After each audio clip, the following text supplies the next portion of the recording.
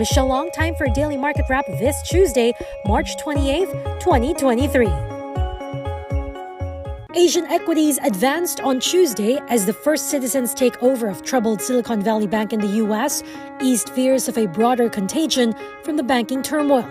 The MSCI Asia Pac Index snapping its two-day losing streak, with Japan's Topix Index headed for its highest in over 2 weeks, and Philippine shares rising back above the critical 6,600 level. Local investors seen taking their cue from overseas while waiting for March inflation reading due out next week. Moody's Analytics' Steve Cochrane sees some more ways to go for inflation to trend lower sustainably and sees one more hike from the BSP, the beginning of the end, as he calls it. We're looking at global growth of something, close to maybe 2% this year, but Asia growth might be something closer to 4%. That includes China, and Philippines even stronger. As the Fed reaches its terminal rate, and that terminal rate is the final rate that the Fed ends up at in this tightening cycle, and we do expect that. At the May meeting, there will be another 25 basis point hike, perhaps, but that may be it.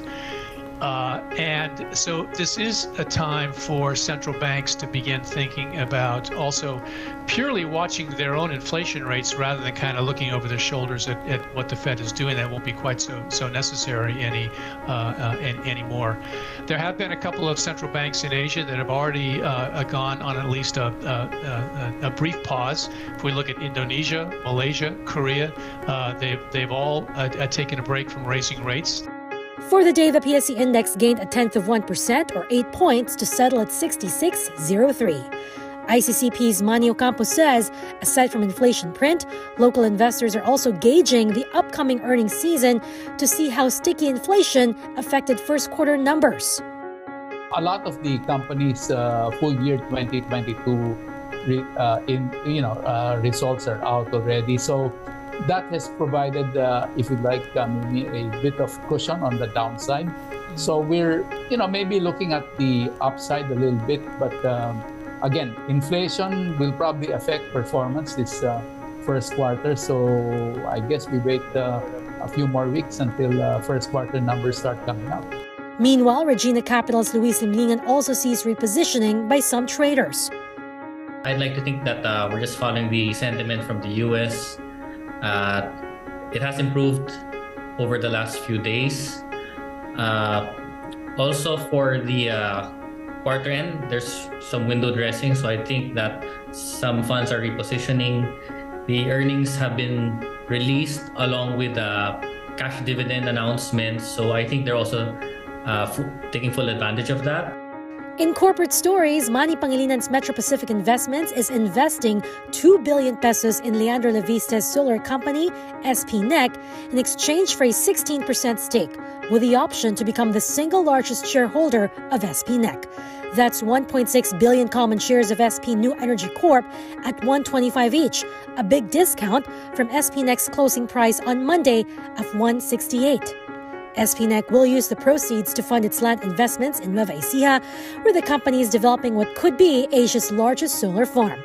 Upon closing of the transaction, Pangilinan will become chairman of the board. Metro Pacific says this deal is aligned with the government's vision of sourcing 35% of the country's energy requirements from renewable energy by the year 2030. Meanwhile, ABS-CBN continues to expand its reach in the international streaming space with a partnership with India's over-the-top market leader, MX Player. MX Player launched in 2019 and has over 1 billion downloads under its belt, will initially stream 5 Filipino titles from ABS-CBN.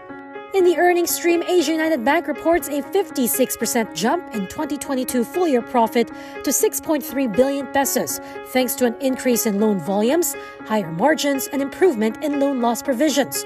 The Ribisco Group's banking arm says loan portfolio went up 12% to 195 billion, mostly from corporate clients which started restocking inventories and resuming business activities, while deposits grew 10% to 288.8 billion pesos.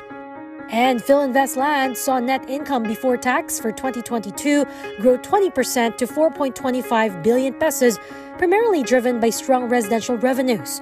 The Gutianon-led developer cites accelerated construction progress and strong performance of its housing projects in Cavite, Laguna, and Rizal, and its medium-rise condo projects in Metro Manila and Davao. Mall rental revenues also more than doubled to 1.7 billion due to improved occupancy and foot traffic in malls, although office leasing saw a 3% decline due to challenges brought about by the hybrid work setup. In other news, Pure Gold posts its fifth year of record earnings as profit grew 14% to 9.3 billion pesos in 2022 thanks to its resilient sari-sari store customer base that managed to overcome record fuel prices and commodity shortages, among others. Luciocos grocery chain cites better jobs market, minimum wage hikes, strong OFW remittances, and the 100% resumption to face-to-face classes as factors that offset hot inflation. The group opened 24 new Pure Gold stores and 6 SNR outlets last year, bringing its total store network to 525 nationwide.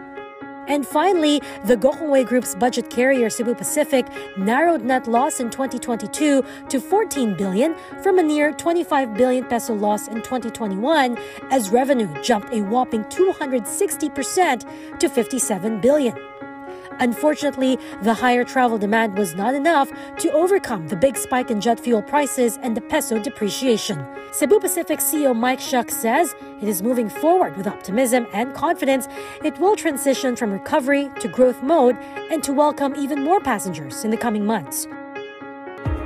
And that is it for today's Market Edge. Don't forget to hit the follow button for the latest market action in the Philippines.